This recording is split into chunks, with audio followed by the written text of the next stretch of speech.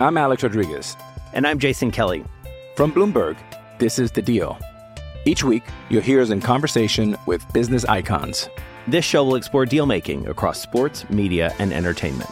That is a harsh lesson in business. Sports is not as simple as bringing a bunch of big names together. I didn't want to do another stomp you out speech. It opened up so many more doors. The show is called The Deal.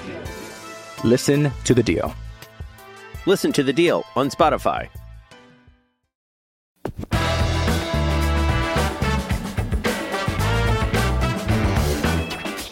It's time for Cover 2 Broncos. Just a couple dudes breaking down scheme, film, and the numbers. Now, your hosts, Joe Rowles. Welcome back to another episode of Cover 2 Broncos. I am joined today by Joey Richards and Nick Kendall. Obviously, I am Joe Rowles, and we are here to talk about our first round / top 40 big boards. Thanks for joining, guys. I'm excited to be on. Thanks for having me. Yeah, thank you very much. Always, like I said, always fun to talk football. Any chance I can get that doesn't me bothering my wife to talk prospects and fits in the Broncos, I'll jump at it. I just want to kind of get into it. I don't want to talk prospects. This is the best part of the year, is like when kind of we're all kind of coming together where we all kind of know where we're at with guys. And it's fun to kind of see and kind of like think about it, really.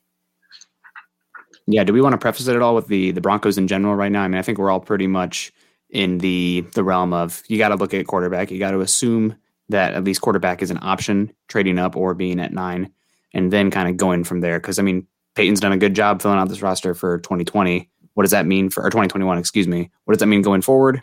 Who knows? That's what the fun of the draft is. But where are we at on the overall roster? And one thing, I guess, since we're talking about that, one thing that I think is interesting is that a lot of the moves he made was actually kind of just patching for 2021. And there's still a lot of questions going forward. And I think all of us can appreciate the fact that like the draft is about building the foundation of your team. It's not necessarily about fixing something right away. And so because of that, basically everything's still on the table. I know on my board, I actually have not looked at the top of this receiver class just because I cannot anticipate Peyton drafting a guy at 9. Like, and again, I really like some of these players. Like I liked Devonta Smith last year. I was really bummed that he didn't come out last year. But I didn't rank them mostly just because I cannot imagine they're going to take a guy at 9. But that said, like, I do think like if they did it, you can argue that it would make sense just because, again, Courtland Sutton's contract, Tim Patrick's contract, Deshaun Hamilton's contracts all run out after this year if they don't resign them. So in the cornerback situations like that, the running back situations like that, the linebacker situations like that, Juwan James is probably going to be a cap casualty next year. So in all honesty, just about every position group is open except for maybe interior offensive line. 100%. I totally agree. It seems like everything's pushed down the road for 1 year, which is good. I mean, it gives you all the options you're looking for this season, right? It gives you the option to look at quarterback like Nick was alluding to, which I think we're all in favor for. Yeah. And so the one thing I noticed when I was looking at our boards is we don't always have them in the same order in the top, but the top 6 all kind of like all the same 6 guys are in the top. We all have Trevor Lawrence as number 1, Justin Fields is number 2, Zach Wilson's number 3, and then we start to mix. I have Sewell, Lance, Pitts. You guys have Lance, and then Nick, you have Pitts, and then JR, you have Sewell. But again, all 6 of those guys are kind of in the same kind of neighborhood is how I would kind of, and that's actually a tier for me. Lance is a little bit lower. I actually split these 2 up because I think if you can trade up for one of the top 3, obviously I would. Obviously, you're not going to be able to trade for Trevor Lawrence. But if I could, I definitely would. And that's been one of the things I've talked about on Twitter a lot, is if Justin Fields falls to 4, I'm all for trading up to get him. Just because I think he's the second best quarterback in this class. Yeah, I mean, if you're talking about all these guys, all of them have questions, but all of them also have amazing traits, good tools, great arm talent, and solid athletes. I think that because it's a COVID year, going with a guy like Justin Fields as my second quarterback as well, it's just because, he's the guy, you've seen him multiple times. I think that 2019 tape, we had one good year of Joe Burrow and that got him 1 overall. I think if Justin Fields was eligible last year, we might have a conversation because he was that good in 2019. Now there was questions about, some of the development of the quarterback position that he had, going through the reads, whatnot. And I think he's a more developed quarterback now, but you didn't have these games where he fell flat, quote unquote, fell flat. and people are really pigeonholing him to that, and also a little bit of a prospect fatigue. So I'm with you. I think Justin Fields is my second quarterback. If somebody had, a hair up their butt and they met Trey Lance and like, oh wow, this guy we hit it off of the coaching staff. He knows everything. Like, I got to meet some Trey Lance. He's my quarterback too. I'd have no issue with that. The same with Zach Wilson. I like all four of these top quarterbacks. I'd be willing to take a swing on any of them. And if there was a personal connection with any of them with my scout or my coaching staff, swing away, baby. I'd be for it. Yeah, totally. Just building off of that, I mean, it's a rare quarterback class, right? You don't see 5 quarterbacks going in the top 10 or at least in discussion for the top 10 very often. So, I mean, you have a bunch of guys, all different types too, right? I mean, you just taking a look at next year's quarterback class, you don't see the tools that these guys have. Just from my looking at it, you don't see the complete prospect like a Lawrence, Fields, or Lance, right? So it's just a lot of intriguing guys. Fields is my number 2. All the traits in the world. 6'3", 233, runs a 4.4, all of it. I love him. And the thing I love about Fields, and this is, again, I went back and forth early when I first started getting on the quarterbacks about Zach Wilson versus Justin Fields, just because the best parts of Zach Wilson's game is fun. It's just straight up fun. The arm talent, and the fact that he plays out of structure like that is really, really, it catches your eye. It's hard to miss. Yeah. But the thing that I really came back to on Fields that I just think that he plays from the pocket, and not only that, but he has like this element to his game, the physicality to his game. He uses it to keep himself alive in the pocket, and he's looking to pass. If anything, you kind of want him to run more, but at the same time, he has the tools that the Ohio State offense, like, they used a lot of zone read. They used that element in spots, and when he had to run, it's a weapon. And that's one of those things that, and I don't think it's a misnomer. Like, a lot of people were saying this, and people say, "Oh, you just hate Drew Lock." And I know that I get that, and again, I beg for it because of all the jokes. But the thing is, Justin Fields elevates your offense in a way that Drew Lock, I just don't think Drew Lock ever will. And again, as you alluded to, JR, when you look at next year's class, and I haven't done the deep dive in all the prospects yet, but I've watched Howell. I'm familiar with Rattler. First of all, if Rattler takes the jump that people expect, I don't think he's going to be available unless you're in the top 3. I don't think the Broncos are going to fall into the top 3 again unless they're just super injured and Drew Lock is just completely inept. So trading a future first, if you have to move up, to me is justified, because if this is your chance to get a guy, otherwise you're going to be waiting probably 2 years anyway.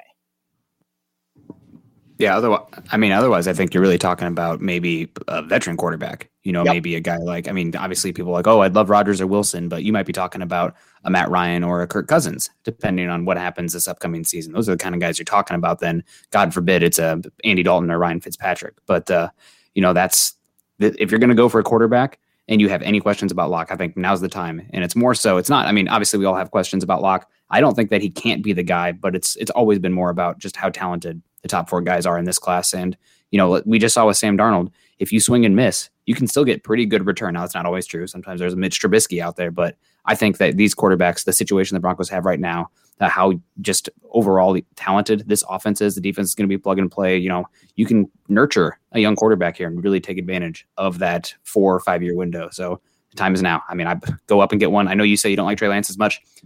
Quarterbacks for me, it's a home run derby, right? Like, swing away, baby. I'd rather hit a home run, and if I swing 3 times and miss, I'll go sit down. But I'm not going to go for a walk. I'm not going for a base on a ball with the quarterback position. Not good enough for me. And I would say the one thing with Lance, and this is why I don't necessarily want – I don't want to give up the same kind of capital to go get him, is just because limited sample size, the accuracy questions, both those things were concerns for me going in. And again, like, the fact that he didn't play this year he didn't play very much this year isn't necessarily his fault, but at the same time, it's still a thing. Like, you can't ignore it. And the fact is, that makes him a riskier project. Like he may very well be farther along than he looks, like, to us watching the tape. And I know a lot of the talk about him is the intangibles, what was on his plate, stuff like that. And again, I don't see that as an NFL team would be able to. And because I can't bet it, and we all kind of we evaluate and weigh risk differently, and I think that'll come out in the rest of the board. But for me, generally, if I have a question like that, I consider it, and I actually am more conservative with that kind of stuff. That's why, like with Jalen Phillips, and we'll get there, that's why Jalen Phillips is lower on my board, because I don't know. And if I don't have enough information, I would rather not take a gamble. And I'm not saying you guys are gambling, but like I'm more conservative with that because I don't want to risk it. And that's why with Lance, if I don't have the ability to interview him, see where he is on a chalkboard, stuff like that, I'm not necessarily trading away multiple drafts to go get him. But if he's there at 9, like I'm all for it because I do see the upside. And I think that, again, everything you hear about his character, I think he's going to be the kind of worker bee to like really take that jump under pro coaching. Yeah, I mean, at floor for me, I mean, I see Colin Kaepernick, right? Take care of the football, extend the play. I mean, maybe not always the most accurate, but with a Vic Fangio defense and that floor and the ability to score in the red zone on third down, be kind of more of a smash mouth team with Trey Lance as that pivot point for the offense, I'm all for it. I'd be all about building that type of team. And also, I mean, you know, it's always talked about with Trey Lance, but he's a year younger than all these guys too. Yep. I mean, imagine evaluating Drew Lock off his freshman year of tape where he, 4 touchdowns and 8 interceptions. Now, granted, it was the SEC, but like there is some projection there with Trey Lance. So it is a gamble for where you're sitting, but I've taken it away from one of my favorite football analysts is Daniel Jeremiah. And he's talked about it with Josh Allen and Justin Herbert. It's these athletic attributes / traits that are just God-given, and then football character, whether that be the intelligence and the work ethic combined. If you get all those together, you got a special concoction. Mm-hmm. And I think Trey Lance has all those things. Now, it definitely is a projection. There is risk. But for me, I'm willing to risk on quarterback because worst case scenario, you get a Sam Darnold. And where are the Jets right now? Just re-rolling the dice. It's their turn again. There you go. One question I have for you guys before we kind of move into where we really start to move apart a little bit. Would either one of you be open to trading up if that's what it took to get Sewell or Pitts? Because both of us, like all of us, have them in the top 6, but they're not quarterbacks, obviously. No. Yep. No. Yeah. No. I don't think trading up for anything outside of quarterback is the move for me. I don't think that's the right move. The only position I think worth trading up for is quarterback. It's just tough because I'm trying to think like what left tackle in the league am I willing to trade? I mean, how much am I trading up, I guess is part of it. But how much am I willing to trade up for a left tackle? The best left tackle in football, let's say, how much is that? So I'll give you just a hypothetical. Let's say Penei Sewell falls to 7, but the Detroit Lions are ardently opposed to an opt-out player. And again, we've heard that somebody in the top 10 is opposed. I've heard that it's Miami. We don't know, obviously. But let's say it's Detroit. And Detroit's willing to move down to 9 to make, and you have a chance to jump Carolina, who wants Sewell. Like they'll take a left tackle because they need one. Right. They want, let's say, I don't have the value in front of me, but let's say they want a 2nd rounder or a 3rd rounder. I wouldn't do it because again, like you, I think the gamble on a prospect in my mind is worth it for a quarterback because if you miss, you miss. The payoff for getting that right is so important and it's so worth it that I would gamble on that. I wouldn't gamble on that at any other position just because even the best left tackle, like we saw this happen with Joe Thomas, like he was the best left tackle in football and the rest of the draft, like the rest of the team around him just wasn't good enough and it didn't matter that he was the best left tackle in football. I would consider it if the Broncos had their quarterback in place, just because you already have that piece. You can actually be a little bit more aggressive with those auxiliary pieces. And it's crazy to call, a blindside blocker an auxiliary piece, but I mean, that's just the reality of the NFL of the quarterback position. Yeah. So like, let's say the Broncos were Arizona Cardinals and you had Kyler Murray and you needed that tackle and you thought there was a drop off there. That's a different conversation than where the Broncos are right now in the land of the unknown of the quarterback. So you need those bullets, whether that be using them to get a quarterback later or to have more capital later on, whether that be cap space or that you can give away other picks. So I think it's more of an asset accumulation phase for the Broncos rather than going up for non-quarterbacks in the top 10. Now, if you're talking trading the first round, there is something to be said, I think, about trading back up into the back end of the first round to get a 5th-year option. But if you're talking from 9 up, it's quarterback or nothing. Yeah, I agree with that. So kind of the next part of the board, and this is actually where it starts to get really fun in my mind. So both of you guys, the next player on your board is Slater. And I like Slater a lot. He's actually my 8th. But I have Surtain, and I am significantly higher on Surtain than both you guys on this. So my first question to you is why, for both of you, that Surtain is not in the top, 8?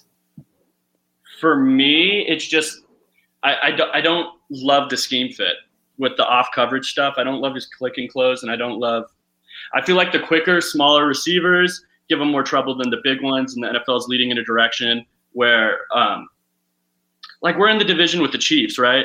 Yep. Surtain's going to have trouble with the Tyreek Hills in my mind. Yep. So that's why he's a little lower on for me.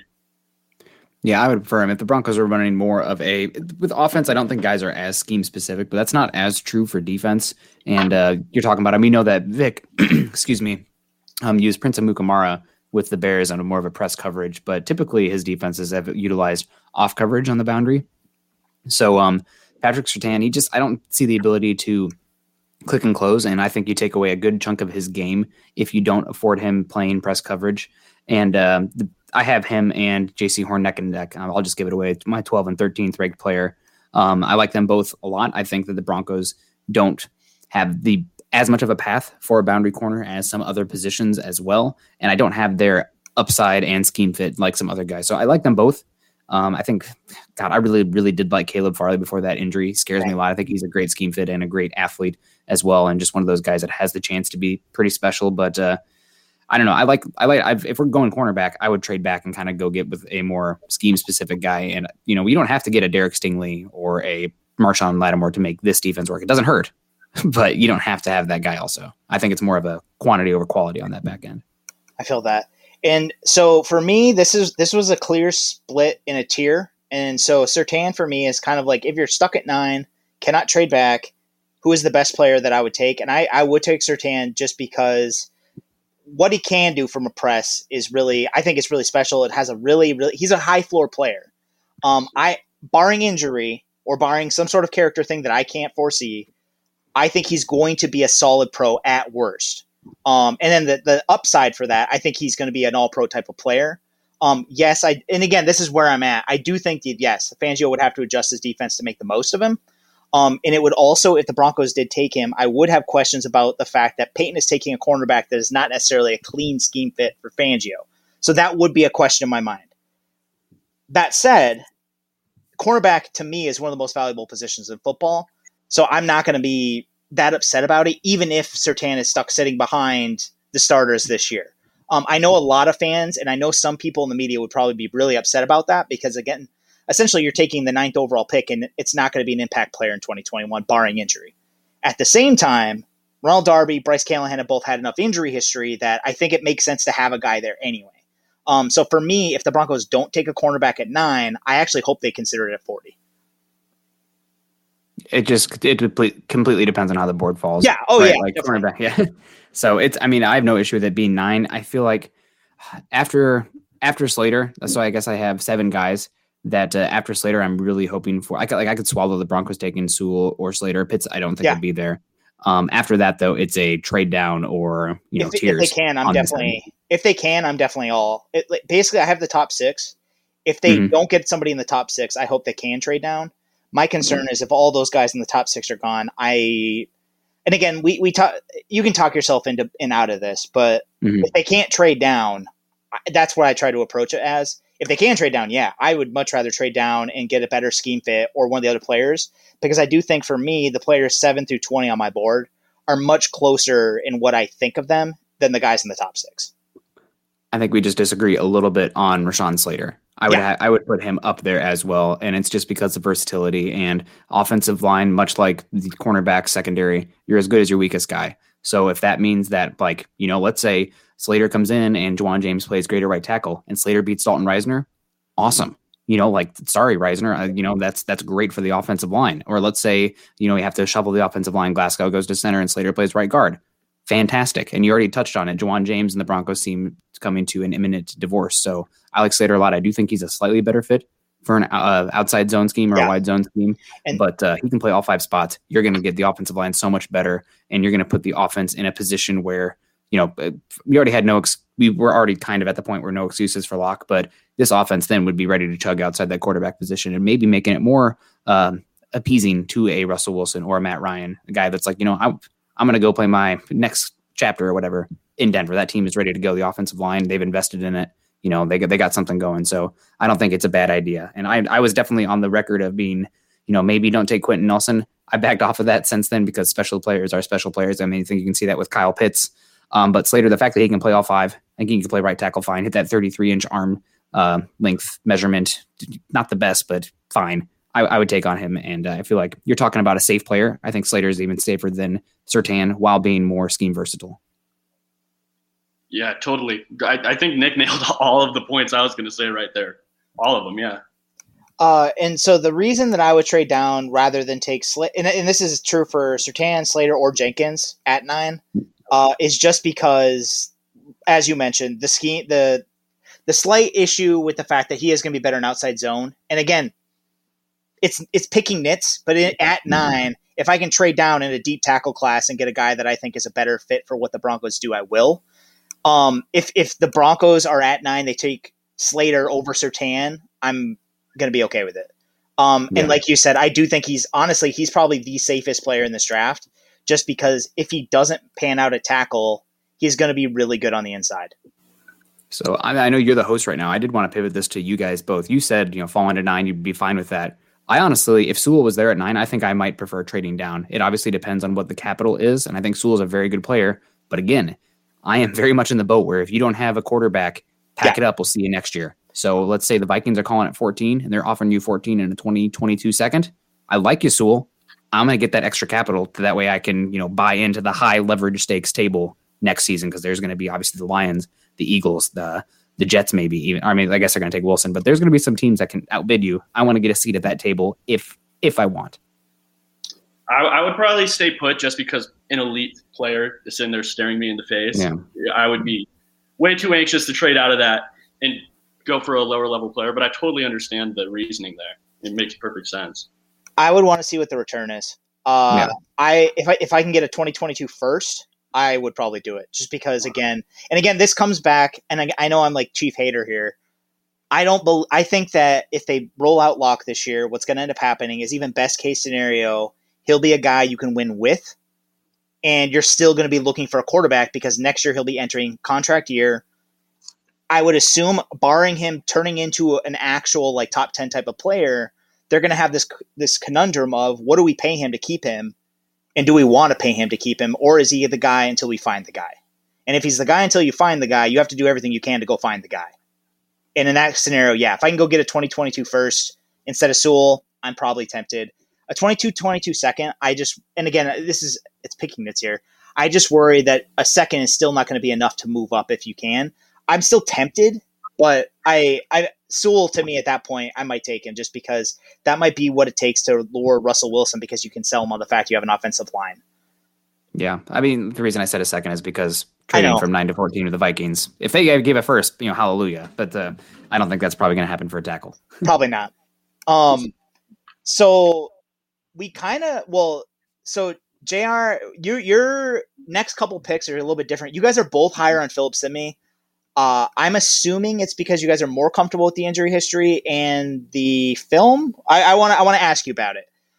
Because even if he was healthy, and even if there wasn't durability concerns, I will admit he would be my edge 2. He wouldn't be my edge 1. But I love Azeez Ojulari. And I can't help it. I just do. Yeah, I just don't feel like I have enough experience in the injuries to say, okay, I would move him down exactly this many spots, or my grade would go down this many. So mine is just purely off the film. Okay. Like for a guy like Farley, it's easier to say because I'm sitting there, okay, he didn't play at all this last season and he has a back injury. What's up with that? So, And then I can move him down a little more. But the concussions, he played this whole last year. It's just a tough one for me to move him down and know how much. So. Yeah, it comes down to specifics of your team doctor, right? Like there's, I don't know if you guys know Carl Dumler at all, but his wife does a lot of stuff with concussions. And there's been some pretty good breakthroughs in that science over the last 10 years. So if my team doctors or neuroscientists say, I'm not really concerned about this, I think he's got the best tape in the class. I'm also a believer with the way the game is going right now. The finesse rushers are not as impactful as the power guys who can do a lot more across the line. I think, being able to rush 4 and drop 8, you can't really have the finesse guys as much to do that. So Von Miller, he's already rare, but I think he's even rarer for what he's able to bring from a power standpoint for that size in the frame. Not that Ojulari is not strong. I just think that Phillips can do much more for you up front. And I think he's also more scheme diverse, which gives him a bump for me.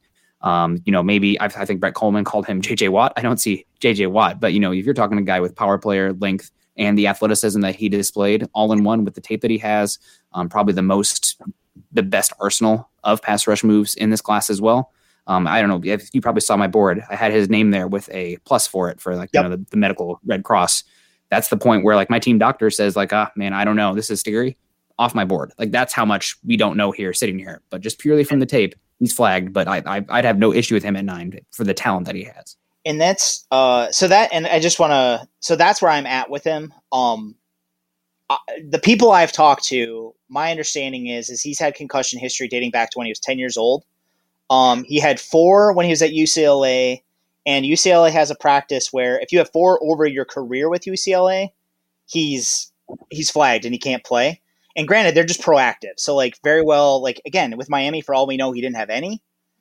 I'm not a doctor. I got to obviously throw that out there. I've had concussions, and I know from my experience that they progressively, it's not like they go away. The next time I have a concussion, you can tell that you've had concussions before. They suck.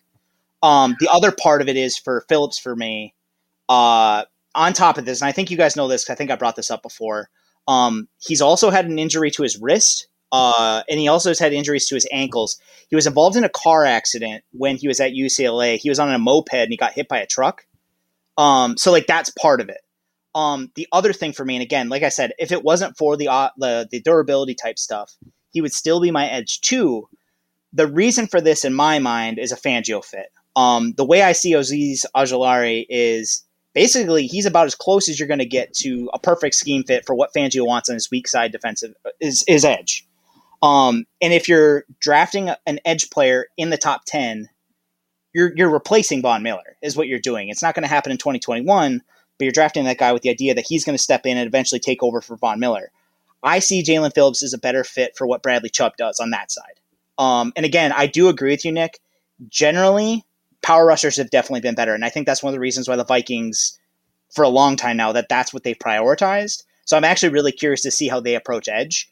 But for Fangio, dating back to with the Bears, he tends to have a strong side guy who's essentially, it looks like a 4-3 end. And the other side is a 3-4 edge rusher who can drop in coverage, looks better in space. And I think Ojulari looks better in space. I like the fact that he's 20 years old. He has the best pass rush move of the 3, in my opinion. And that obviously Kwity Paye, Azeez Ojulari, Jaelan Phillips. His cross chop, that's NFL ready already. I think he displays a better feel for when to use his moves. I do think he relies too much on his speed rush. I would like him to develop a counter. I think he could, again, in the NFL, he's 20 years old. He can figure that out probably. That's best case scenario. And I also, the thing with Ojulari is a lot of people get, and I'm not saying you guys, but I've heard people get stuck on the fact that he's lighter. I'm not concerned about that at all. He can play into pulling guards, watch his Alabama tape. I know you guys probably have. I'm not worried about his power. I think he displays good play strength now. And at 20 years old, 3 years down the road, he'll probably be pretty damn solid there. I mean, you don't have to sell me. I had Phillips 8 and Azeez Ojulari 9. Yeah. So I like him a lot as well. So if somebody in the room you're drafting and you're like, this guy, I'd be like, you know what? Close enough for me. Same bucket. I honestly, and you said the big 3 edge rushers. I do a lot of times tiered and kind of pooled these guys. And if the Broncos, I do have Phillips my edge 1. If they traded back to 15, let's say the Patriots traded up, and I'll throw Owa in there as well. I know that he's riskier, but I don't care. I do not care. He moves special, and his hip flexibility and everything he has is, I saw it. I was touting him before the season, right? Maybe that's just me being some confirmation bias there and standing my guy. But if they traded back to 15 and one of those edge rushers was left, the big 4, I'm including Owa there, I'd have no issue with it. And it's about the investment in the edge rusher, making sure you can create pressure with 4, drop maximum guys back, and making Patrick Mahomes get pressure with 4 while you don't have to allocate extra rushers to the create pressure. Yeah, I struggled with him maybe the most out of everybody to place in my rankings, just because he has all the physical traits, as you mentioned, right? Everything that you'd be looking for, but zero production. You just don't see it. Disruption's production. I stand by that. Very true. He could very well be Danielle Hunter, right? He could very well do that, but you could also just not take to it. What gives you hope is that you saw him improve his run defense from one year to the next, in my eyes. Maybe that translates to his pass rush as well. It shows that he's coachable. So, yeah, but that's where I am on him. He was just super tough for me to place in here. My issue with him is I had less tape of him than I had of Kwity Paye and Jalen Phillips and Aziz. I have all of Azeez Ojulari's tape dating back to when he started. I don't have that with Owe. So I was going off less tape. So I was building my profile with Owe based on what I saw and then also what I've seen other people and then trying to kind of like put it together. I feel pretty good about it. I like where he is. I have questions about what he would do in space. But I have questions about how basically all of them play in space other than Jalen Phillips and Azeez Ojulari. I actually don't think Kwity Paye is a clean scheme fit for Fangio based on that and the fact that I think his best rushes come out of a 3-point and a 4-point stance. I don't know necessarily if Kwity Paye is going to be a guy that you want running out of a 2-point. And so, again, if the Broncos take him, I could be wrong. I'm definitely open to him. I like his tape a lot. I would just wonder about what that means for how they're going to use him. But with Owe, the big thing, I do agree with Nick. I think the fact that he was still generating a lot of pressure and he was still winning, like getting into the backfield a decent bit. I do think he of the four, in my mind, he's the farthest off in terms of like pass rush moves. I definitely think that he needs to develop that. I think he has the hands to do it. I just don't know if he necessarily has a move developed yet. And he would need that to succeed in the NFL because he's going to be obviously facing better tackles. Yeah, 100%. Like I said, I love if the Broncos are trading back, I'm praying for one of the top 4 edge rushers. That's my thing. I think that's the best. Now, granted, we don't want to go too far ahead, but 2022 looks like an absolutely incredible edge class. So, I mean, if the Broncos trade up, then, whatever. We'll just get to enjoy those guys while playing for their teams, and hopefully the quarterback will hit. But I don't know. Is that something you factor in, or are you just getting the best guy right now? Because, like I said, I mean, 2022, there's probably 3 or 4 guys. Like, this class doesn't have that guy. If Phillips didn't have the injuries, he might be that guy. Next year might have a few of them. Yeah, and that's the thing too. I mean, I honestly I haven't put a lot of thought into the next year's edge class just because I've been so kind of like tied into the quarterbacks. But honestly, if you're trading back and just seeing kind of what happens next year, maybe Locke puts it together, and then all of a sudden you have 2 first-round picks to go get an edge rusher next year. Like I'm not ruling out Locke. I know a lot of people think that because I hate on him so much. Honestly, I just shitpost. I just love shitposting because it's fun. Memes are fun. Who doesn't love a good meme? But no, if Locke puts it together, having that extra first round pick or second round pick or whatever for trading back, like that would be phenomenal. Yeah, obviously. I'm a big believer if you're not trading up to get a quarterback and there's an opportunity to trade back to get extra capital in the top 50, top 100, do it. It's the way to win. Bill Belichick in the mid 2000s. Correct. So I want to talk about the tackles a little bit just because this tackle class is really fun. And also it's interesting because again, like Juwan James is basically on borrowed time. And I say that maybe he's Bryce Callahan this year. He comes in after the opt out and he plays, he's healthy. And we all kind of like, oh yeah, remember when we made those jokes? Haha, jokes on us. But at the same time, he played 65 snaps in 2019. Last year he didn't play at all. And then his contract, and that's the big thing. Justin Simmons' contract I think Justin Simmons' contract is going to play a role in this because Justin Simmons' contract goes from I want to say it's $5.8 million this year. Next year, I want to say it's 18.9. And then on top of that, Garrett Bowles and Juwan James both have their contracts. They're going to be big. And my understanding is talking to a couple cap guys, even though the TV deal is coming, the cap isn't going to really blow up until 2023. So next year, and that might be one of the reasons actually why Peyton is kind of holding on to cap space, is because next year might be a little bit tighter. And Juwan James to me strikes me as the guy you're going to move if you have to move somebody to free up cap space. So for me, I like Tevin Jenkins. Part of that is based on the fact that Brandon Torm basically identified him as the best fit for the Broncos scheme. When I've watched him, he stands out to me as a powerful people have been talking about the idea that he might have to move inside, but in the Broncos offense, because they do so much down block kick out, he's doing essentially what he'd be doing if he was a guard in a lot of other offenses anyway. And I'm comfortable enough with what he can do in pass pro to think that he could be able to do that in the Broncos offense. I mean, once he hit that over 33-inch arm length, I had my pants were not fitting right for the rest of the day, right? Like, it's a weird thing to say about some guy's arm length, but I mean, Jesus Christ, right? So I like him a lot. He's an absolute, I don't want to go too far down the cliches, but somebody who brings a physicality to your offense that, and I think we're all pretty much, joke about running backs don't matter. But if you want to invest in an identity piece, and I don't have any issue doing that, Tevin Jenkins absolutely brings an identity to your offensive line. And I do think he brings that guard versatility as well, which is really important to getting the best 5 out there.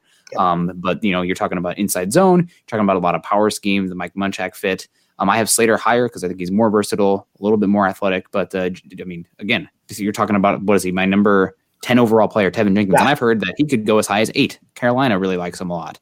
That we'll see what happens, but he's a really good player. And once he hit that arm length threshold, and the fact that he could play tackle brings him a lot of value. And, some people will be, he's played right tackle. I don't care. You need 2 good tackles. If you're going to move guys around, left tackle, right tackle, middle tackle, outside tackle, I need tackles. I need 2 good ones. And I think Jenkins can be a really good one in this league. Yeah, totally. I totally agree with both you guys on Jenkins. He does bring an identity. He's a tough physical guy. I mean, something that's Juwan James, you really have no idea what you're getting out of, right? So the depth behind there is huge. You need that because you really don't. Is he going to stay healthy for the whole year? And then who's behind him now? It's a bigger need than I think people are giving credit. Oh, I definitely think. And again, I'm not trying to hate on Calvin Anderson, but when we watched Calvin Anderson, and I was very optimistic coming in that Calvin Anderson was going to surprise us. It was not great. And granted, it was early, and he's a young player. He can always get better. But if you have the opportunity to get a guy, I think should go get that guy. And like you guys both said, I think Jenkins he'd elevate the run game in a way that people would have to deal with that. Like you'd have to game plan around the fact that the Broncos have 2 tackles that they can basically protect the pocket. And if they're going to run that power scheme and run pin and pull at you, it's going to be a pain in the ass. I'm Alex Rodriguez. And I'm Jason Kelly. From Bloomberg, this is The Deal. Each week, you'll hear us in conversation with business icons. This show will explore deal-making across sports, media, and entertainment. That is a harsh lesson in business. Sports is not as simple as bringing a bunch of big names together. I didn't want to do another stomp you out speech. It opened up so many more doors. The show is called The Deal. Listen to The Deal. Listen to The Deal on Spotify. So one other player, kind of moving down a little bit farther now. You mentioned Horn briefly, and you guys are both a little bit higher on Horn than I am. I have him at 16. Nick, you have him at 12, and JR, you have him at 15. So you and I are pretty close. The big issue, I like Horn a lot. The big issue I have with Horn is I have bigger concerns about him playing off than I do with Surtain. And the fact is, I've been annoying with this. I've mentioned this on Twitter a few times. The fact that both Surtain and Horn didn't do lateral agility drills for their pro day, to me, that's it's a notable flag in my mind because agents are smart. If a guy isn't going to test well in those areas, he's going to say, don't do it. Somebody should have told Eric Stokes' agent. Sorry. I think for me, the biggest reason I have Horn over him is I see a little bit more twitch and I see more ball skills. And this is a defense that is desperate for the ability to take away the football. And obviously you have Justin Simmons out there, but if I can get a guy that has some ball skills out there and can get the ball the other way, rather than the Broncos being a team that's leading the league or close to it in giveaways, we need to get some takeaways. And that was just, I don't love Surtain and Horn enough. And the ball skills was enough of a factor where I was like, okay, I gotta give the jump to Horn because take the ball away. You have to be able to do that, right? That's almost more important than I hear people, Fangio defense giving up so many yards, blah, blah, blah. Yards don't equal points. Red zones, exactly. Hold them to threes, take the ball away. We're in business. Broncos they've done a good job holding teams to 3, but they need to get more turnovers. Totally. And I agree with both of you. See, I'm more than even Surtain or Horn. I'm more of a Newsome guy than both. I like Newsome. We're going to get there. I wanted to ask you about that because you actually have Newsome higher than Horn. Yeah, I totally do. He's the best scheme fit to me, and I don't think it's close out of those guys. He's awesome in off coverage. He's awesome in it. You just don't see guys at 6'1" with the fluidity and his click and close and all of that, but while still playing true to his size, he still plays like a 6'1" corner at the catch point and stuff. So he's my favorite corner in this draft. No, I think that's fair. This is another one of those things where I don't have as much Northwestern tape as you might. What I've seen of him, I like him a lot. He's one of those guys that if I could get him as a trade back, I want to get him a trade back. I don't want to take him at 9. And because of that, that's why I don't have him up higher. One thing about him that I do know based on talking to Sports Info Solutions is he's had, and I didn't know this based on like what I've done before. So I don't know if you guys do, is he did get nicked up a decent bit in college. Like, and it tends to be small stuff, but that is, and again, he played through it mostly. So like, I'm not too concerned, but it is something I try and keep in mind. But again, plays off. He's physical. He's a Fangio fit. I agree with you.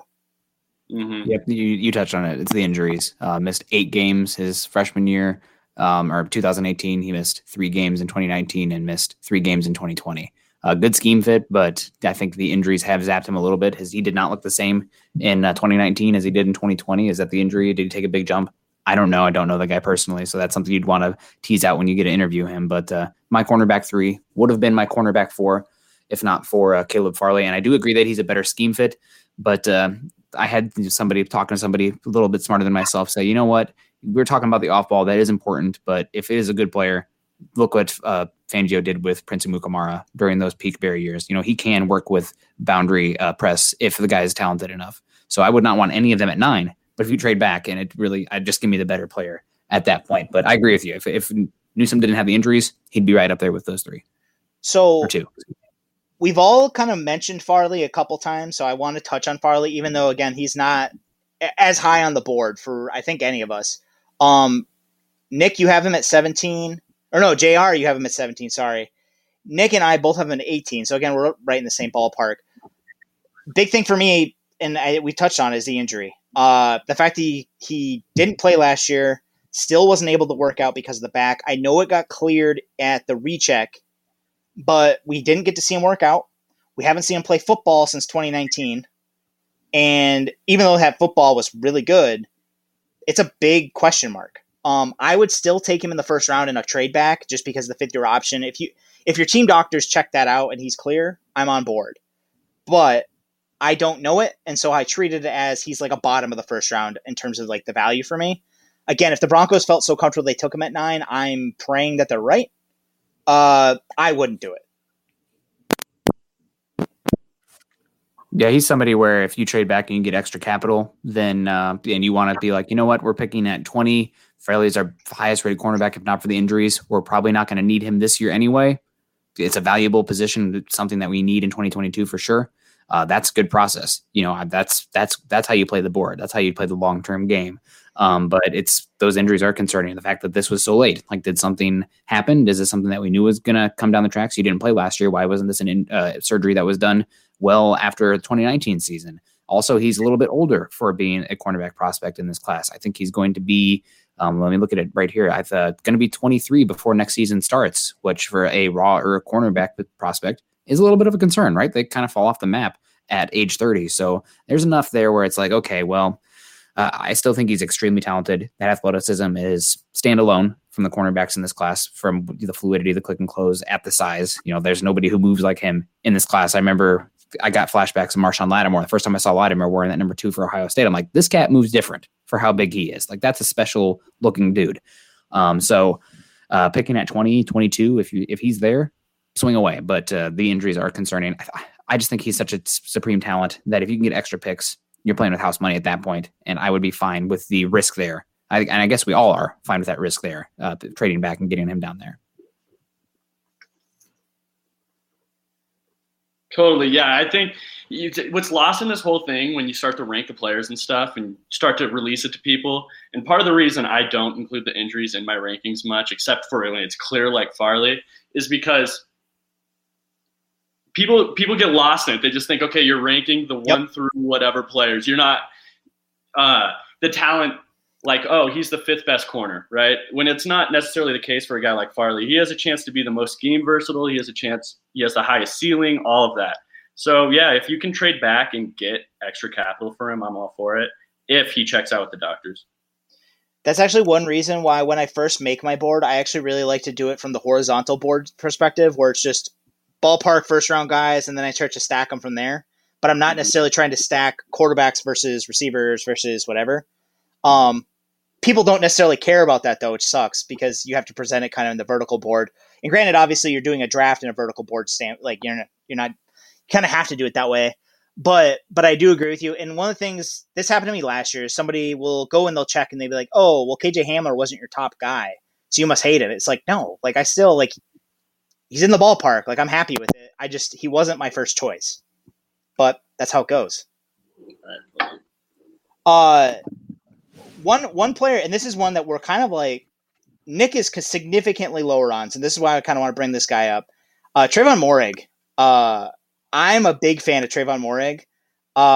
And I also understand that I think you and I, Nick, are kind of far apart on how we view safety. Mm-hmm. So that might be a big part of this. I think in the Fangio defense, the safety is important enough that I would, if again, not my top choice at 9, but if you had to take him at 9 or risk losing him altogether, I could deal with it. I have quite a few players ahead of him, but I do see him as a first round player. I do like this safety class, but I just think Moehrig he's head and shoulders above the other players, and he also brings range that you're not going to get from most other safeties in this class that also fit Fangio's defense. Yeah, it definitely comes down to the positional value for me. I mean, you talk about a position that Vic Fangio and a lot of guys historically, it's a position the NFL does not typically evaluate very well. A lot of times you can find your guys day 2, even some day 3. And typically it's the safeties that are like the no doubt physical specimens that are the guys that are the safest to get. No, it's not true for every position. Obviously, the better athlete gets hit, but and also closer to the line of scrimmage, typically easier to evaluate that guy.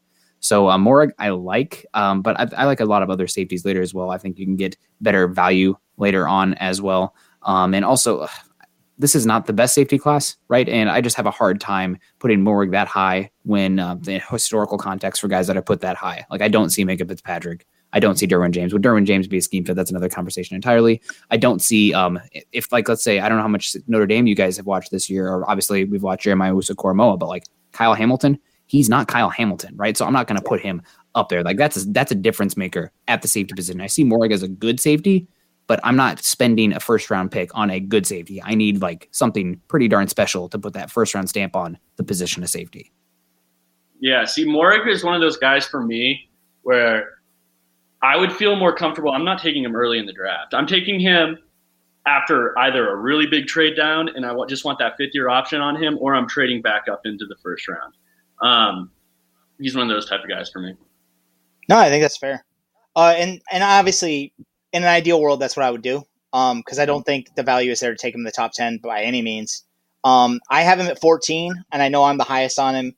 But that's how I view it. It's just when I looked at him versus JOK, I prefer him. And that's kind of, I forgot to ask you guys that, but that's kind of how I build my board is I run a lot of mocks near once I start doing this. And essentially what I do is I make myself all 32 teams. And then I say, well, if I was the first pick and I had a choice of anybody, who would I take? And then I work my way down thinking about what I would do with the Broncos based on what's available. And I liked Moehrig more than basically the guys below him, just because I had more questions about other guys below him. And the next guy on my board was JOK, and I was going to actually ask you guys about him. I don't see a scheme fit, and that's my biggest concern with JOK. I think the Broncos play enough nickel and dime that you would be able to make use of him. I think in an ideal world, he is either playing a strong safety type role in a Seattle type of defense where he's essentially Derwin James-esque, or he's playing like a will linebacker in a 4-3 where he's just run and hit. I believe he would be pretty miscast in a 3-4 in the base defense. But the Broncos looked at Patrick Queen last year, who is dealing with the issues that I think JOK would deal with. Maybe not on the same level, but they're there. And they did look at Joe Schobert. Joe Schobert is weak at the point of attack. And I think JOK is going to be better than Joe Schobert is. So the fact that they did sniff around Joe Schobert last year, to me, signals that Fangio would be willing to concede that a little bit. It's a passing league, right? I definitely have the scheme concerns too. But if you're going to get him out there, and especially in the AFC West where you have 4 games a year versus Travis Kelce and Darren Waller, you need to bring some athleticism and coverage ability to that second level if you're going to compete. Now, I don't want to be that guy, but like, doesn't matter if the quarterback's not great. It all roads lead back to that. But I definitely understand the concerns there. But I mean, I think Vic Fangio is a good enough coach where he's adapt or die, right? And he's been an innovator for a while. And if you can get a guy like this where you asking Vic Fangio to innovate, like I have less worries for that. And if Vic Fangio came to me and said I wanted that guy, great. Like, that's something we don't know. So from where we sit, I definitely understand the projection concerns. I mean, there's a reason I have him at 26 on my board versus Moehrig at 28. I just value what JOK does more, and the ability to play and get an athletic boost to that second level with how many short drop zones there are, and how much the Broncos have struggled covering over the hash marks over the last few seasons. If you can get a guy there, maybe it's a little bit of a luxury pick, but I mean, what else does this defense really have that they can really take it to that next level? They paid Mark Barron this year. Obviously that didn't work out, but like you said, Joe Schobert, they've been sniffing around for that. If that's something Vic Fangio says, even if it is a luxury, if you want to be able to slow down the likes of the Darren Waller and Travis Kelce, it might make sense, especially with a trade down. But I definitely hear the fit and the luxury category that a JOK would be with how Vic Fangio has deployed his defenses historically. Yeah, no, totally. To me, like you were saying, if you just bring one of these smaller guys in, athletic, he brings coverage and stuff like that. And when I look deeper into the draft and I see people considering some of these other guys, a lot of these linebackers that we're considering deeper in the draft aren't great in the run either. So it's like if I can get the elite coverage guy, that's the better option for me. Yeah, and that's the other reason why I have him below Moehrig in my mind is I think the gap between Moehrig and the next safety on my board, like where I'm at with him, is bigger than where I am with JOK versus the next linebacker that I think fits that same type. Because, and we'll get, this is actually kind of a good segue into the rest of the linebackers. Because the Broncos are facing this situation where Alexander Johnson and Josey Jewell are both going to be unrestricted free agents, they could go a number of directions at linebacker this year, and we lump it all together under the umbrella linebacker. But in all honesty, last year the Broncos were looking for a will. They were looking for a weak side guy who could play coverage, and then they were going to shift Alexander Johnson into a Mike role. And that's essentially what happened this year with Josey Jewell taking that spot. Obviously, Josey Jewell played better than I think everybody hoped, realistically, except for like the most ardent Hawkeye fans. So, like, I don't want to, offend anybody, but I think in like an ideal world, like most people still realize that the Broncos could definitely upgrade that spot. I just think that there's enough guys who do what JOK can do to some degree, maybe not quite as high, that I wouldn't want to take him in the first round if I can find another guy. That said, if Fangio was on the board and that's who we wanted, I could deal with it. Yeah, I mean, how often do the Broncos use linebackers in man coverage, right? Like, that's how much more valuable is that? I'd rather get a guy with a little bit more length, and don't have the questions about him in the box. That's why I have Davis and Browning rated slightly higher. And I don't even know what I have on my positional rankings here. I just have positional rank next to JOK, 3 question marks, because I don't know where to categorize him. That's kind of hard to do with safeties in general in today's NFL. But I'd rather, again, you're not really using man coverage with the linebackers that often. Give me the guy with a little bit more length that can do those short drop zones. So let's move from this to Micah Parsons then, because I think Micah Parsons is a guy that he's a hot topic, because I think a lot of Broncos fans see the fact that, like, see what he can do, see how freaky he is, see the fact that the Broncos could definitely use a linebacker, and they're happy with taking him at 9. If the Broncos take him at 9, they took him at 9, I definitely see the upside. I have too many concerns. Like, as I mentioned with the injury questions with Jalen Phillips, the off-field stuff for me is a huge question mark. I don't get the opportunity to interview him. I don't get the opportunity to vet all those things against the coaching staff, people that know him. I don't get to do any of the background stuff. And instead of putting him up at where his talent kind of looks like and just saying, well, that isn't a concern, I'll just deal with it, I'm pretty low on him for that reason. I also don't like the positional value for me is a huge thing as well. So those are the 2 reasons why I have him. I want to say at 19 is where I have him. The only player I have in the first round board below him is Mac Jones. Well, I got him 30, so got you beat. Tongue out emoji. I mean, you hit it.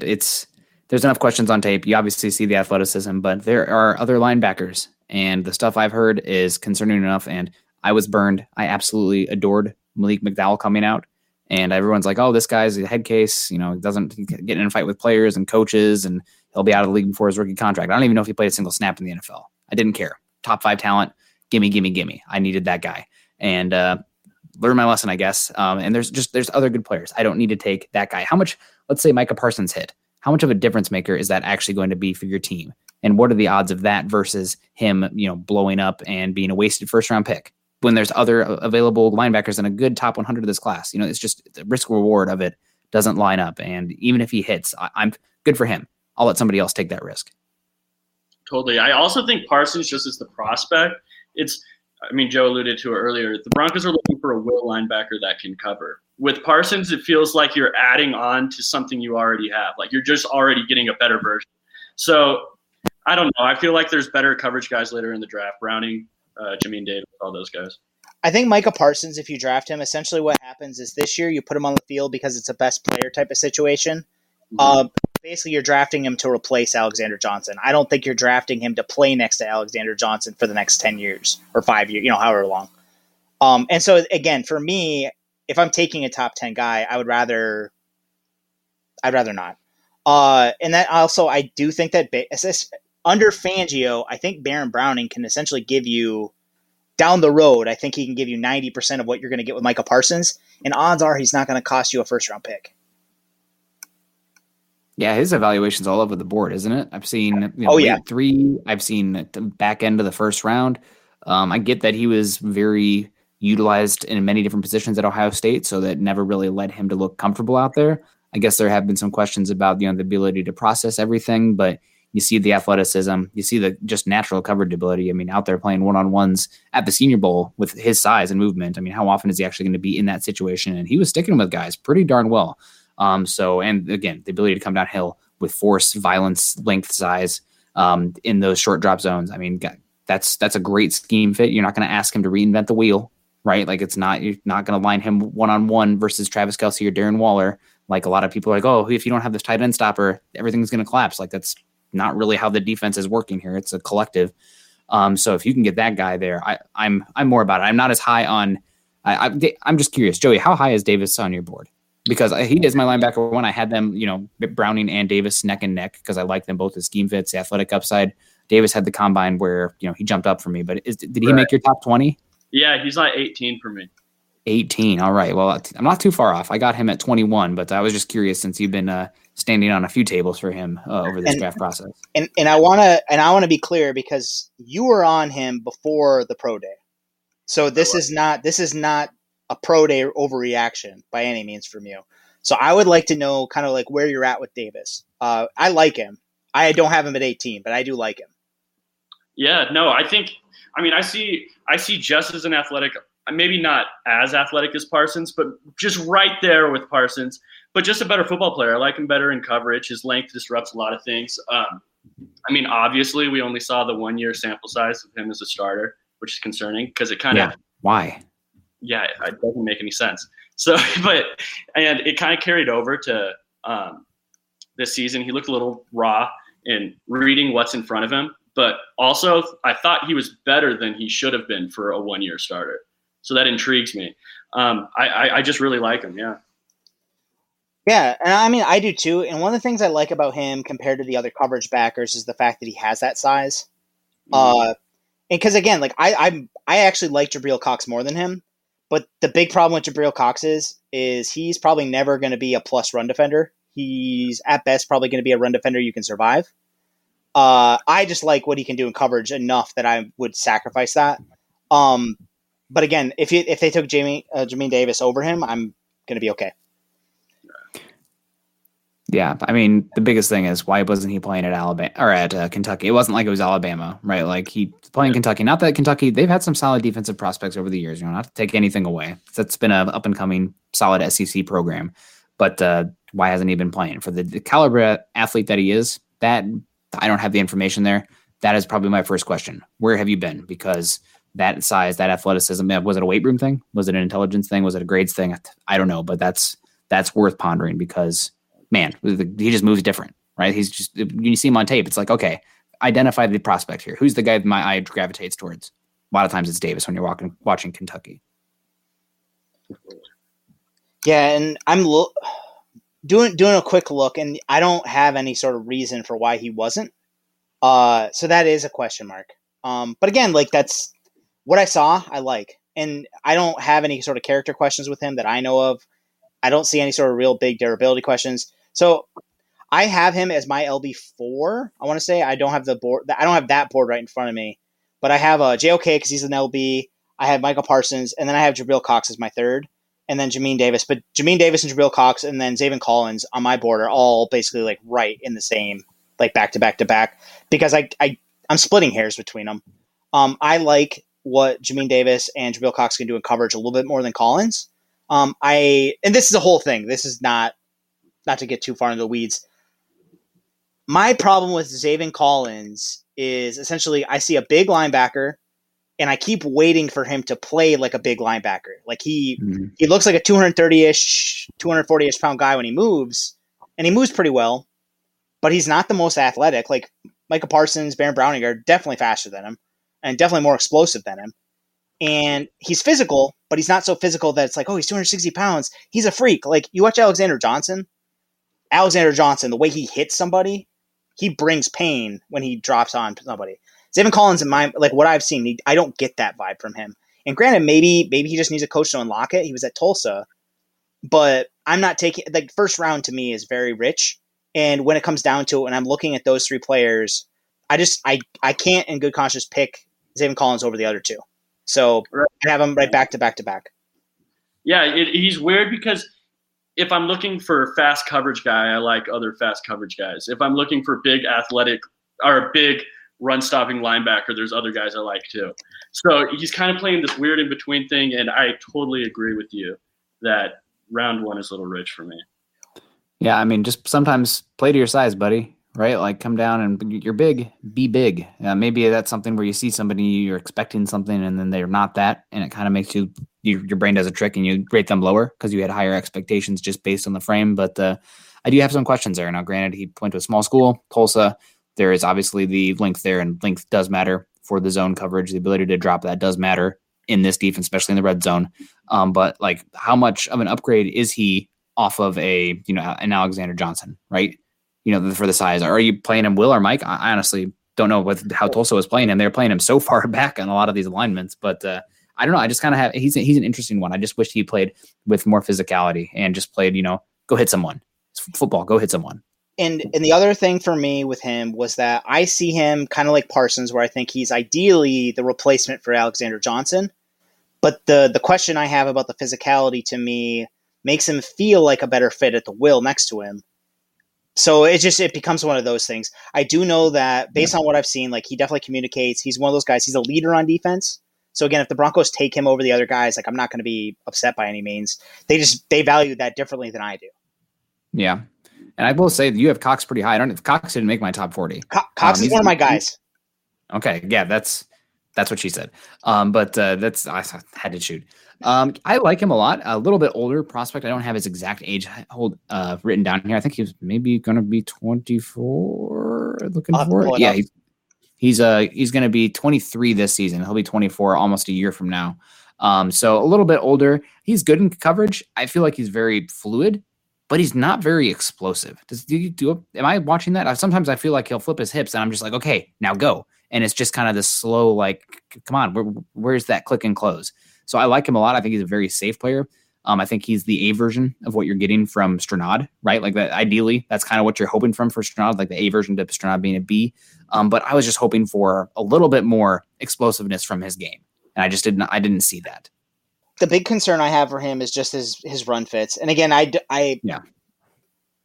best case scenario, he becomes a solid run defender, and that's might be a long shot. So it's one of those things where you might just always have to deal with it. I think the fact that he's a little bit undersized, I don't think he's necessarily has the frame to become bigger or stronger. So I just think that's one of those things. That's why he's actually where he is and not higher on my board. I just really value a linebacker who can actually essentially play slot if he has to. The fact that the Broncos were moving to more dime last year, and they mentioned that they wanted to last offseason, Cox is the guy that would give you the ability to do that without having to put another DB on the field. He can cover tight ends. He can cover running backs. Granted, he's going to have a little bit of a height mismatch against some of the better tight ends who can also run. but he's going to be able to give you somebody who can cover them, and he can also cover some slot receivers. So if you want to bring out essentially a dime personnel with Cox following somebody out into coverage, I think you can live with that. And if you want to use him in man coverage, I think you wouldn't suffer for it. And there's not a lot of other linebackers in this class who can play man like he can, or even close. Yeah, I mean, I guess it depends on where you categorize JOK, but yeah, I hear you. Yeah, totally. So for me, again, I mentioned this. I only have 20 players in my first round. That is the least I have done the last couple of years. I've done this for Mile High Report. I did not add any receivers. I do not have any. So I do not have Vera Tucker, just because the things I've seen, and I haven't watched a lot of Vera Tucker. He looks like either a zone fit or he looks like a guard to me. And I don't think he's necessarily a clean fit for the Broncos. You guys might disagree. I'm definitely interested to hear what you guys have to say about him if you do. And then especially Nick, I know you have receivers on your board, so I'm curious to kind of pick your brain on that if you don't mind. I mean, at some point, a guy's too talented to pass, right? Like if the Broncos are sitting there and I have Jamar Chase 11, right? Like I'm not going to pass on the Broncos that might have an X need next year, right? If Jamar Chase is sitting there as your best player, la-di-da. I'm looking at these guys. They're seeds, right? You plant them and you're hoping to harvest 2-3 years from now. And I want the best quality seeds possible. So if I have Jamar Chase ranked significantly higher than somebody, I'm going to take them. I couldn't leave them off my board. However, it's kind of like ranking Trevor Lawrence on your board, right? You're just doing it in practice. He's not going to be there, but he's still up there at number one, or even Zach Wilson at this point, considering all the talk with the board or talk with the draft. So it's more process than anything. I really like Waddle as well. Like the Broncos traded down to 22 and Jalen Waddle was there. Cool. Like if he's your best guy, awesome. I know there'll be people all over Twitter going absolutely freaking nuts. But if I got the best receiver in this class and somebody who can be a space mismatch and a box number dictator, great. We have another tool to play with, and hopefully the team got that much better. So had to throw those guys in there. I do have Smith lower at 20, and I only ranked those three in my top 40. I do. Rashad Bateman, man, he's shrunk like 4 inches since he came out of high school, I guess. Keeps getting smaller and smaller. But I like all those guys a lot. I think at some point they are too talented to not take, even if you have other needs. And that same thing with Elijah Vera Tucker. I have him at 25. I agree with you. I think he's probably an inside player. He's probably better in zone. But at some point, too talented. I don't care. He won't be there probably unless there's some injury or something and that would knock him down my board as well based on the information I have. So just too talented not to include. I feel like it'd be malpractice not to slot them in there somewhere because there's a reality where it's like, well, heck, like he's my best guy. I'm going to take him. That's fair. Yeah, totally. I was with Joe. I didn't know where to put these receivers. I haven't even gotten really too far into the receivers. Same as Joe in this situation. As you were saying earlier, I just don't see how the Broncos are going to take one in the first round. I'm going through this problem where I don't know where to start putting receivers on the board because this receiver class is so deep. And you look at Peyton's history with the Vikings, they take receivers. Like they prioritize making sure that they have guys in the pipeline. And as Nick said, like with the questions about 3 receivers on the current roster, it does make sense to kind of plant a seed and let that guy kind of sit for a year. The problem is there's basically no path to playing time unless there's like a complete plague of injuries this year.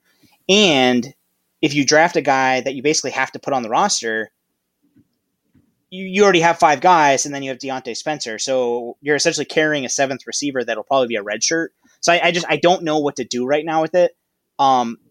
It's one of those things like I'm probably going to decide the week before the draft and just be like, oh shit, I got to put receivers on the board somewhere. And then I'm just going to start throwing them all on there. But I haven't done a lot of work on them. So that'll be one of those things where it's a lot based on what other people that I respect's views on them. Because I've tried to prioritize with the film I've watched, I try to prioritize the positions I know the Broncos will be looking at. Yeah, and I mean, there's also a chance that somebody like Tim Patrick or Deshaun Hamilton could be traded beforehand to make room and change the cost-controlled guys and how that room is structured. So definitely, you never know. And back before the allegations were obviously surfaced against Deshaun Watson, I was really kind of considering the fact that we're probably sleeping on receiver just because there was a distinct possibility that one of the guys was going to get traded. Same with Bradley Chubb. Back then, I was a lot more open to the idea of drafting a guy that may actually end up stepping into the Bradley Chubb role. It obviously, and again, no one knows at this point. I'm not trying to say one way or the other, but it does not look like the Broncos are going to be trading players off the roster if they do end up eventually deciding to trade for Deshaun Watson. So that's just where I'm at with it. One other thing, I guess, we got to talk about Mac Jones just because he's the one quarterback that was not in that top part. Obviously, it's a distinct possibility that he actually is the guy at 9. First of all, how would you feel if the Broncos took Mac Jones at 9? Disappointed. Understanding and knowing that the room should have gotten better in the very least, which is good because an incremental improvement in the quarterback room, it can pay 2 or 3 wins difference. And the fact that you're resetting the quarterback clock means that you can do flexible things without the roster. I don't see Mac being a guy where his ceiling is a quarterback that you want to pay a second contract. And I'm not drafting quarterbacks like running backs where it's like, I'm drafting them for their first 4 years, 5 years. Excuse me, dog's underneath me here. I'm not doing drafting them for their first contract, right? It's a position where you're drafting thinking 10, 15 years, ideally. Now, obviously, it doesn't always work out that way. A lot of people would point out to all these quarterbacks drafted recently on different teams now, that stuff happens. These players are being moved more than they ever have. And maybe that's another reason that you should take a shot because you're not married to a guy like if you drafted a Sam Bradford contract, so to speak. Mm-hmm. That's the biggest thing for me.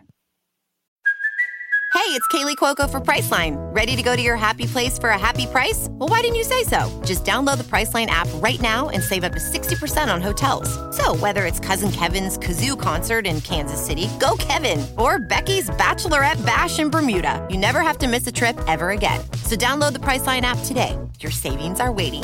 Go to your happy place for a happy price. Go to your happy price, Priceline. Yeah, I'm kind of the same way. I obviously don't have him very high up on my board. I feel kind of disappointed. I think I have him at 21. So my thing is I would like the process of them drafting a quarterback. They're clearly in the right mindset there of going and getting one. And maybe they just like Mac Jones more than I do. It could just come down to that, right? They could think he's the franchise guy. So me personally, I wouldn't be a fan of it. I'm just not the biggest Mac Jones guy, but I do like it from the team perspective, thinking, okay, we do need to go get our next quarterback. What's interesting to me about Mac Jones, and I talked to Expand the Box Score Cyril Penn about it, and he works for the 33rd team as well. And as part of the 33rd team, like he gets to do a bunch of different conference calls with guys that have either been in the NFL or who are kind of like on the periphery of the NFL, and he's talked to different scouts, stuff like that. Like first of all, like the Mac Jones love, apparently it's very real, like in the NFL. Like apparently NFL teams are very, very high on the fact that he throws with anticipation the way he does, just because that's one of those things that's so hard to like get a guy to that level to be able to read a guy getting open like that. I agree with you. I have him 20th on my board. He is the last first round pick just because I felt like positional value is at quarterback is obviously so skewed towards them that if you're going to draft him, you have to probably get him in the first round. Like you're not going to be able to get him at the second at this point. And I think that 5th year option on him, if you draft him and he pans out, getting that extra year to be able to figure out, is he really a guy we want to give $100 million plus contract to? I think that's important. I do think that he's a very clean fit for the Pat Shurmur offense. I don't necessarily think you should draft a franchise quarterback based entirely on the scheme fit with the offensive coordinator that may or may not be on your staff next year, but I can see why they would possibly do it. And again, like one of the hardest things I have found with Mac Jones is everything we have heard about him. Like a big part of like the draw to teams is the intangibles. We don't get to see that. You can see parts of like what he means to his team based on like what he does pre-snap, stuff like that. But we're not in the room with him. You don't get to see him on a chalkboard. You don't get to see how guys like react to him in the locker room. So like I have trouble with that, and that's why he's down as low as he is. I when I made my board, I kept going back and forth on this. Is if the Broncos draft him, they're going to draft him at 9. They're not going to trade down and draft him. Like you don't do that with a quarterback unless it's Drew Lock. But I do think that there's better players to take than Mac Jones. I honestly think I would prefer the Broncos roll with Drew Lock for another year. Do what they can to get picks to take somebody in the next year's class, even though I am pretty skeptical of next year's class right now.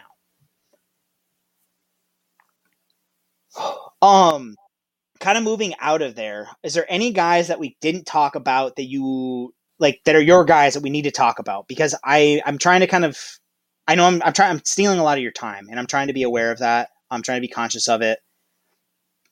I also enjoy talking with you guys. This has been fun. But is there any guys that I've kind of like we skipped through or didn't go over enough that you guys want to talk about? Did anybody else rank Barmore in their top 40? Because I know the Broncos' interior defensive line, I mean, they just invested capital in Najim. Draymond Jones is an ascending player, brought Shelby Harris back, Mike Purcell's paid. But, we saw, I think, I don't know if you guys watched a bunch of Vikings last year, but that interior defensive line completely derailed that team because they couldn't stop anybody. So I'm curious if you have thoughts on, maybe you like Ozuruke better over at Washington, but Barmore, I think he is special enough where he did make my top 40, even though the Broncos don't really have a need on the interior defensive line, just because it's an investment position, right? I'm drafting him for what he's going to be doing the second half of 2022, 2023, even as a first round pick. And he came out at 23 on my board, Barmore, 22 on my board. I don't care if he's a rotational player year one or even halfway through next year. I think the talent's enough. And if I can get essentially anybody I can get on the front four that is somebody you cannot stop one-on-one, I'm going to value high because I think that is the straw that stirs any defense's drink. Yeah, and in year one, he may be better in a rotational role, right? I don't think he's ready to be that run-stopping, up interior guy. So I think I wouldn't mind him at 40 at all if you could just give him rotational reps as a pass rusher, because I think that's where he's special. And that's before free agency, I actually had him on my first-round board. I slid him down just because the Broncos restructured Mike Purcell's contract. They brought back Shelby Harris. So he's actually 22 on my board. But ideally, and again, he won't be there at 40 because I do think positional scarcity of the defensive line class is going to end up pushing him up. But if for whatever reason he fell to 40, I would definitely be happy with it. I only have one player on my second, and again, anybody on my first round board, if they're there at 40, obviously would be higher. But in terms of the second round board, I only have Asante Samuel Jr. higher than him. So if for whatever reason Barmore was there at 40, I definitely could see it. The big concerns I have with him is the fact that with Nick Saban, he was still a rotational guy. He only played 40-ish% of the snaps at Alabama each season. They didn't push him up. And part of that's okay. There's a lot of talent. But the way they did it, they were trying to protect him from running downs. And that does concern me a little bit. His workouts weren't quite as good as I was hoping for. It's not the end of the world, but it is a concern. And those are the reasons why I would not take him the first round if I didn't absolutely have to. And they don't. Yeah, he'd be more like, let's say you traded down and you're picking 24 because you made 2 trades down or something. Okay, we're investing in this now. We really want this to be a strength. We refuse to have the interior defensive line become a weakness. Great. Awesome. You have many different directions you can go. Just honestly, don't do running back, right? I'd rather take them do Barmore before going running back. Did anybody have running back make their top 40? Or did everybody? Or where do we have the big 2, big 3, whatever you want to categorize? So I have Javonte Williams as my RB1. I think Javonte Williams, I don't do the whole they're special, but the way Javonte Williams breaks contact is about as good as you're going to expect from a prospect coming out. I like the fact that he played in a scheme that clearly fits into what the Broncos are going to do in terms of their pin and pull, their power plays. I like the fact that he can pass block decently, and he actually gives you a viable passing option. I do think Najee Harris is a better third down player. I do think Najee Harris can do a lot of the same things Javonte Williams can do. He didn't run the 40. Again, it's not the end of the world. Long speed is only so important. But getting that 10-yard and 20-yard, the splits, I would have definitely liked those. The fact that Najee Harris didn't do it is a red flag to me, especially, again, agents are smart. If a guy's going to run like shit, they're not going to run. Yeah, I have Harris. I have them neck and neck, 38 and 39. Harris got the bump there, and it comes back he does more in the pass game for me. He does. So I'm going to take the guy who can do a little bit more in the pass game. But, Williams is younger. Williams, I think, was a 4.3 in high school, maybe even the valedictorian of his high school. And he's, again, maybe overrating it, but he's an identity piece, right? If you have him getting the ball, he's somebody who's going to bring a mentality to your offense. And that's something this Broncos team has lacked since Peyton Manning's been gone. They have not really had an identity. So if you can get him in here and maximize his 4 years of his rookie contract, I'm all for it. I have them both right there. If they're there at pick 40, great. I'm not taking any of them in the first round. But that doesn't make them bad players. That just means I don't value them as highly as some others might. I just have such a hard time with taking a running back at 40. I really do. Especially with the Broncos signing Melvin Gordon. I know I can't really look at that. It's only one more year on the deal or whatever, but I just have such a hard time when I still think at 40 there's going to be players at other positions of higher value that I probably. And to your point with Melvin Gordon, the thing, and this is why I cannot for anything get on board with a first-round running back, especially this year. Normally I would be opposed to it anyway, but I cannot. Like, there's no way you can argue with me that a first-round running back makes sense this year for the fact that Melvin Gordon's still on the roster. You draft a running back, that guy's an immediate starter. Like, that's what they do. There's not a ramp-up period for a first-round running back. You draft that guy because he can play on day one as the workhorse back or as a key part of the rotation. What the hell's the point in doing that when you already have Melvin Gordon? Top 10, 12 running back Melvin Gordon, probably. And that's not, it's not saying that much, but you bringing in a 1A to 1B, I don't know. I'm not doing that. I know that I'm now in the driver's seat here. Oh, somebody who has not gotten much credit or much talk about. I'm curious if he's in your top 40 because I went back and viewed him and I'm like, okay, I see what's going on here, but talking with some people, apparently he's completely reworked his body and somebody who has, looks like a fantastic player. Has the length you want, the size you want, burst. Joe Tryon, Washington. Did he make your guys' top 40? How high is he? Because he's getting some buzz of being a guy who could be maybe that fourth edge rusher off the board in this class. Definitely fifth or sixth. And he's one. I have him. He came out in my over Trevon Moehrig, 27 overall, my edge 5. But I think he's one. If he'd have played this year, he could have gone much higher. I agree with that. I do think if he would have played this year, he'd be getting first round. Like, he'd be getting consistent first round buzz if he played what I think he would have played as. As it is, I have him at 39 on my board. I would definitely consider him at 40. If the Broncos took him at 40, I could live with it. I like the fact that he played in space. He's rushed from a 3-point. He's rushed from a 2-point. He has speed to power. He has the ability to bend the arc. He's not Ojulari, but no one is in this class. But he has enough to threaten the edge. He can use that. I like him. I definitely like him. Yeah, I'm right in that same area as you are. I think I can live with him in the second, but I still like. For me, I like Joseph Asai more. I like somebody more at edge. So I don't think that I would go that direction. So a couple questions, because again, I know I'm keeping you guys. Couple questions. First of all, is there any guys you had a ton of problem stacking so far? And again, I already told you Mac Jones for me. I put Kwity Paye on my board. I would be really, really shocked if the Broncos actually consider him. Just because, again, I think in an ideal world, he's going to a 4-3 defense where he's rushing from a 3-point or 4-point stance. I think he's a guy that you kick inside and probably make advantage of on passing downs. I don't think he's a guy that you want dropping in space. I think it's a waste for him. I think he could do it, and if you coached him up to do it. Bradley Chubb learned how to do it. But I just don't think – I had trouble stacking because I think a lot of him, but I don't think the Broncos are going to necessarily want him. I had issues with Gregory Rousseau being one of them. I don't even have him on my board.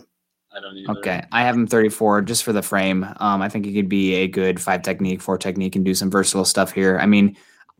Disruption is production. I'm not going to totally dismiss what he did, and I understand he's going to probably change his role, but I think he's somebody that he's an investment piece, and I think you can get him in here in a couple years. He could be a pretty darn good player. Another one that I was not really sure what to do with. I really like his tape in 2019. This year was not as good. Didn't really play to what his body and skills are, and that was Carlos Basham Jr. Yeah. You were talking earlier. Maybe he's a little bit of the B version of what you're getting with Bradley Chubb as an A version, but I know you'd rather have a power player next to the more finesse player on the other side, ideally, but I just need guys who can win and get after the quarterback. So Carlos Basham did make my top 40, but I did have a hard time slotting him specifically. I also have Peyton Turner right there as well. A little bit taller built. I didn't like how much he ended up on the ground when I watched him, but the length that he plays with, the way that he can disrupt at the point and get guys off their spots and win with power, still kind of learning it. I'm intrigued by him as well. It's a not super talented top of the edge class, but let me see, how many did I have in my top 40?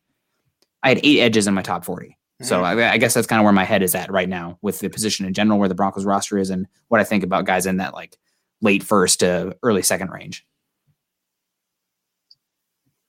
Totally. Who I struggled with was Jalen Mayfield. I struggle with him, whether being a tackle, guard, and he just didn't test well. And I thought I was looking at a really good athlete on film. So I had a very tough time sacking him. I definitely thought he was going to test better. I think he is not, and again, it sounds crappy to say it like this, but I feel like he's like a poor man's version of what you're getting with Tevin Jenkins in terms of good on down blocks. He would fit the Broncos, and this is how I view it, is I think he fits as a right tackle for the Broncos on the power stuff because he can still down block, do those things. The athleticism does create a question on what he's going to do, but when I saw him, he looked okay on the second level, so like I don't have a huge issue. If he falls to the third, I can definitely get on board with it, but I definitely moved him down my board based on the workouts, the fact that he didn't play very much, and he's young and he's very inexperienced, so like he is a project. So I think if you draft him and he ends up having to play because James is hurt, that might be an issue. Yeah, it's not ideal. It's he's a tough player. Yeah. and that's so that was going to be my next question for you guys is, and I mentioned Jabril Cox. Do you guys have guys that you consider your guys, like guys you would bang the table for at 9, at 40, guys that you're just, you're high on and you feel like you're pretty sold on what they're going to be able to do? I mentioned Jabril Cox. I also see Baron Browning as one of my guys. I've spent a lot of time with linebackers this year, more than I normally do. But those are the two guys. Also Ojulari. And honestly, I feel like this is crazy because everybody seems like they're on board with him now. Justin Fields is definitely one of my guys. When I watched him, I have concerns about the anticipatory throws a little bit, but I have less concerns about that than the rub that he's gotten. And also, I definitely think he's better at it than Drew Lock was coming out. Like Drew Lock was not good at it coming out either. So it's weird to me that we're bashing the hell out of Justin Fields for this. And the other thing with Justin Fields that I think is just kind of weird, the whole one read thing, like he's moving off his reads just as much as any of the other top quarterbacks. So like, I don't know what the hell we're doing here.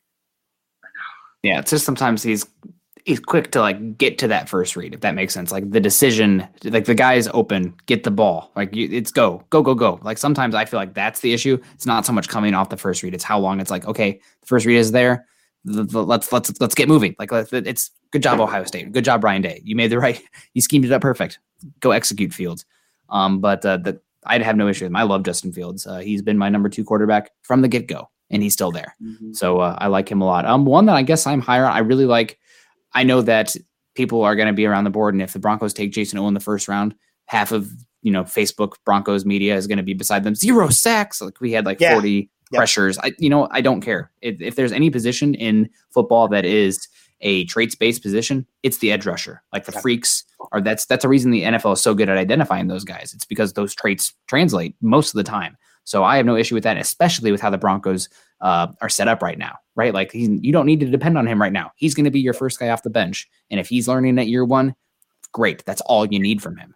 So that's one that I think I'm higher on him than general consensus. And I've seen mocks. I think it was Mario over at Roto World projected the Broncos taking Oa at 9 overall. That's a little high for me.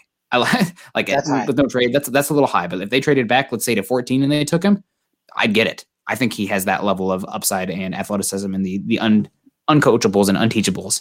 Another guy, and now everybody's here, but watching him, Tevin Jenkins is a heck of a lot of fun. Now I'm hearing that he might go as high as 8. I don't know how I can say that that's like my guy. I'm higher on him than most if he's going to go 8 overall. But I think I'd have no issue if somebody said Tevin Jenkins is going to be just as good as Penny Sewell or Rashawn Slater, or if you told me that 10 years from now, I'd buy it. I think he's got the movement skills, the technique. I mean, he's got the strongest hands in this class. He's a fun ass player. Totally, yeah. I mean, we already kind of hit on my guy. My guy was always Jamin Davis. What's interesting about him was, though, that after that pro day, he skyrocketed so far up that I'm not sure I'm high on him anymore. Like when I saw that Cowboys at 10 thing, did you guys see that? Yeah. Oh, yeah.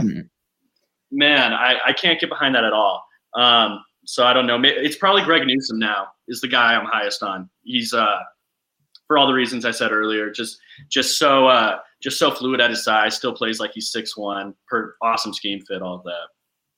And the one other corner, since you mentioned Newsome, the guy that I think is my guy in terms of corners now is probably Asante Samuel Jr. He doesn't have the size that Newsome has, and I think a lot of teams in the league are going to have issues with that size, and that's one of the reasons why I think he's going to slide and be an option at 40. But if the Broncos take him at 40, I'm going to be pretty happy because I think he has the click and close. He's undersized, but he's willing to tackle, and I think that's the biggest thing you really want in a corner, especially in a Fangio defense. And the way he can read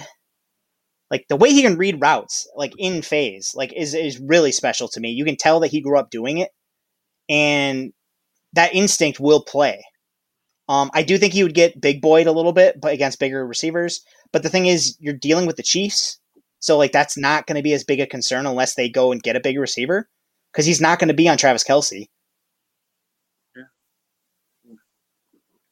Yeah. Last question, I guess, before I let you guys go. I guess two-parter to it. What is, in your mind, the perfect draft in terms of first round, second round? And then what would be worst-case scenario first round, second round? And again, I'm not going to hold you to this and, like, kill you on this if you change your mind tomorrow. But it's something I think is interesting to kind of like think about as we're talking about the board. I'll give you mine. Obviously, Justin Fields. I would take Justin Fields at 4. If they have to trade up to 4 and trade away draft picks to get him, that's what I hope they do. But that's obviously my ideal situation. At 40, again, Asante Samuel or any of the guys listed above him on my first round board. Some of the guys that might fall on the board that I think could potentially be there. Again, Farley maybe. Is kind of like the big one. Maybe the question, like, I don't think Phillips medicals are going to be enough for him to fall that far, especially now that he worked out. I think someone's going to sell themselves on him regardless. But back before those, if he would have fallen, I would have been cool with it. But yeah, Samuel and Fields, if the Broncos have a second round pick and a first round pick and still get Fields, I am over the moon. Worst case scenario for me, if they take Najee Harris in the first round, and I know that there's that rumor kind of like out there, I don't know if I necessarily buy it just because I don't think George Paton is that stupid. And I know, like, I throw this on Twitter a lot, like, where, like, I'm really critical of George Paton because I just, it's kind of how I'm a dick. I don't mean to be a dick, but I am. But, like, I don't think he's stupid. Like, at the end of the day, like, I was really happy with the hire. And I think that he learned from some of the things that the Vikings did. Like, and I'm hoping he did. I think the Vikings overdrafted running backs, and I think that because of that hurt them, and they overpaid them. So I'm hoping he learned from that, but that would be my worst case scenario, is taking Najee Harris anywhere in the first round, and then the second round taking, like, if you take a running back in the first round, then you compound it by taking a linebacker in the second round. I mean, I'm going to have issues just because I do think that there's bigger needs on the Broncos roster. Yeah, for me, trading up to number 5, getting Justin Fields there, I think that's a distinct possibility. We'll see it. A lot that depends on what happens with San Francisco at 4, but that would be my ideal. I'd have no issue though if it was Trey Lance. I'd prefer Fields, but if it was Lance there, sign me up, giddy up, let's go have some fun. In a trade down scenario, be trading down maybe to 18, 19, taking Jason Owa there. I think or any of the top 4 edge rushers. I don't think I think Ojulari could be there. I'd be ecstatic. My 9 player. I'd be happier with that, honestly. But I think Owa, maybe if you trade down 20, 21, that'd be great. And then getting maybe a Davis or a Browning there at pick 40, and just really getting more athleticism in that front 7, because that's an area where this team could use a shot in the arm of youth, no doubt. Totally, yeah, I'm with you guys on that first one. In an ideal scenario, I would like the Broncos to get Justin Fields. He's the number 2 quarterback for me. It's a rich quarterback class, all of that. In a trade down scenario, it would be Greg Newsome. And at 40, I'm struggling because before the testing, it would have been Elijah Molden. Now, the testing moved him down a little bit for me, just a little bit. I still like him a lot. But I think it would be, if Osai is there, I don't think he will be, but if he's there, that would probably I like him a lot, yeah. Well, and the thing that's interesting is if you don't think quarterback is a need, and again, we have no idea if Peyton does or not, but if you don't think quarterback is a need, the Broncos essentially don't have an immediate need at basically any position unless you believe that they need to upgrade linebacker. So it's what's making this process so fun, but also kind of excruciating because they can go in any direction. But I want to thank you guys for your time. Also, I did a really shitty job of introducing you. So for the listeners, Nick Kendall obviously is at Mile High Huddle. If you want to follow him on Twitter, he is at Nick Kendall MHH. Obviously go follow him. He's awesome. And then JR is at JR Drafts, and he works for Mile High Sports. And you can follow him on Twitter at JR Drafts. Thanks for having us, Joe. I really appreciate it. It was a lot of fun. Football, baby. Best time of the year. Yeah.